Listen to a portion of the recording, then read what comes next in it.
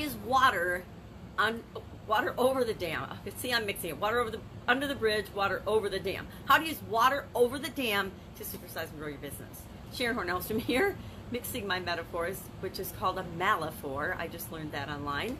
When people mix up metaphors and they combine them, because sometimes people will say water under the dam or water over the bridge. I mean, because they mix them up. But they all mean the same thing.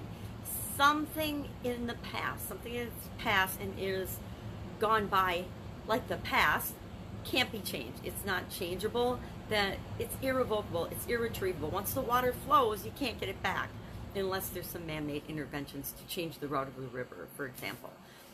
Once something's been said or done, it cannot be changed. It's still been done. You might change and do something different in the future, but the thing that you said, the thing that you did, the experience that you had, we can't change that. We can't change the past. As much as many of us would like to change past circumstances, past events, we can't change them. There's other irrevocable and unchangeable things that happen in our lives, all of our lives, that we can't change. We can't change time. As far as I'm aware, time travel is not yet available. We can't change aging. Time is going by, our bodies are aging, we're all getting older, and at some point, we will all inevitably die.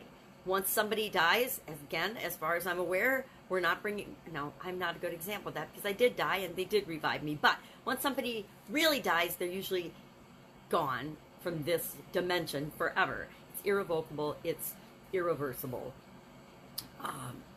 Anything that we've said or done, any experience that we've had, people coming in and out of our lives, actually anything any other person does or says, all of that, just like all of what we do and say, once it's in the past, once it's happened, and we hopefully will learn from that, especially if it's a mistake, because who among us hasn't made mistakes?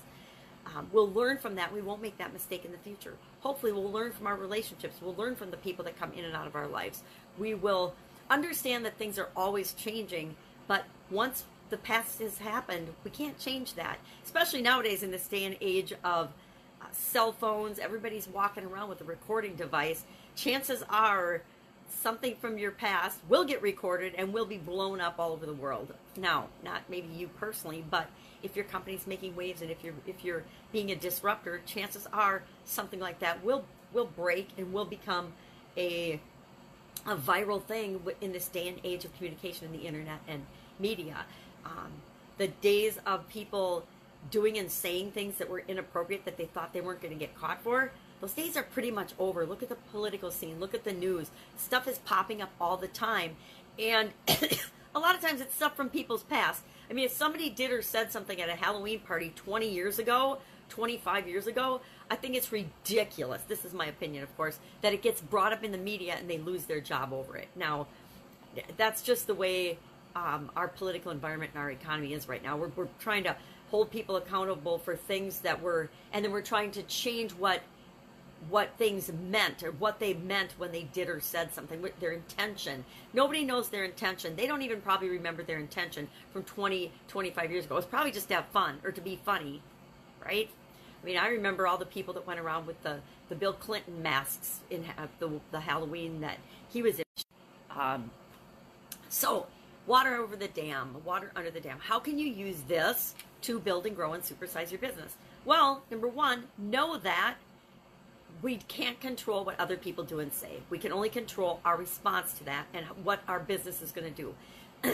We're going to have good and bad vendors come into our lives. We're going to have good and bad employees come into our lives. We're going to have good and bad experiences with customers. It's just inevitable. If you deal with enough people, if you interact with enough people, you're going to have positive experiences and negative experiences.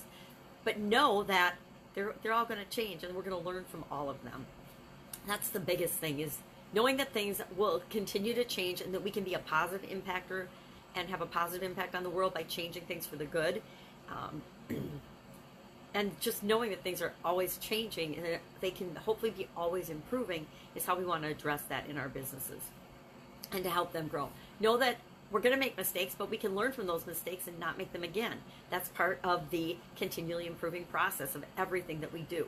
We can have a positive impact on the world, and instead of being a warning to people. We can be an example. We can be a good memory. We can give them good experiences, and they will come back to our organization time and time again.